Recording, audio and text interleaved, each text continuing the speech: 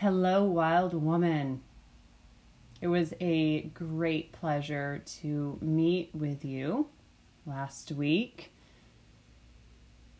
I see a shift, a beautiful shift within each and every one of you.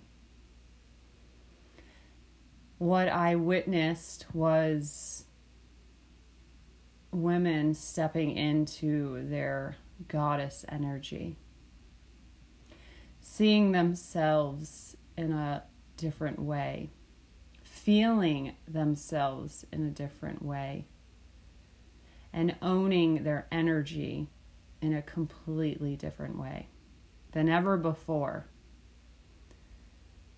So congratulate yourselves on the first month of this quest and witnessing the shift that you've already had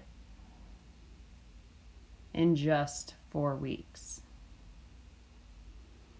Learning to honor your womb area, your yoni, seeing her in a different light, and starting to make the connection between the creator of your cosmic awakening and the ability and potential of creating the life that you desire, want, and deserve.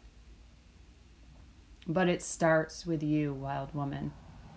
And you are becoming to fully understand that. Stepping into your power each day. Claiming your sovereignty, your time, your energy. And realizing the power has always been within you. So be proud of yourself. Be proud of yourself for committing to this quest,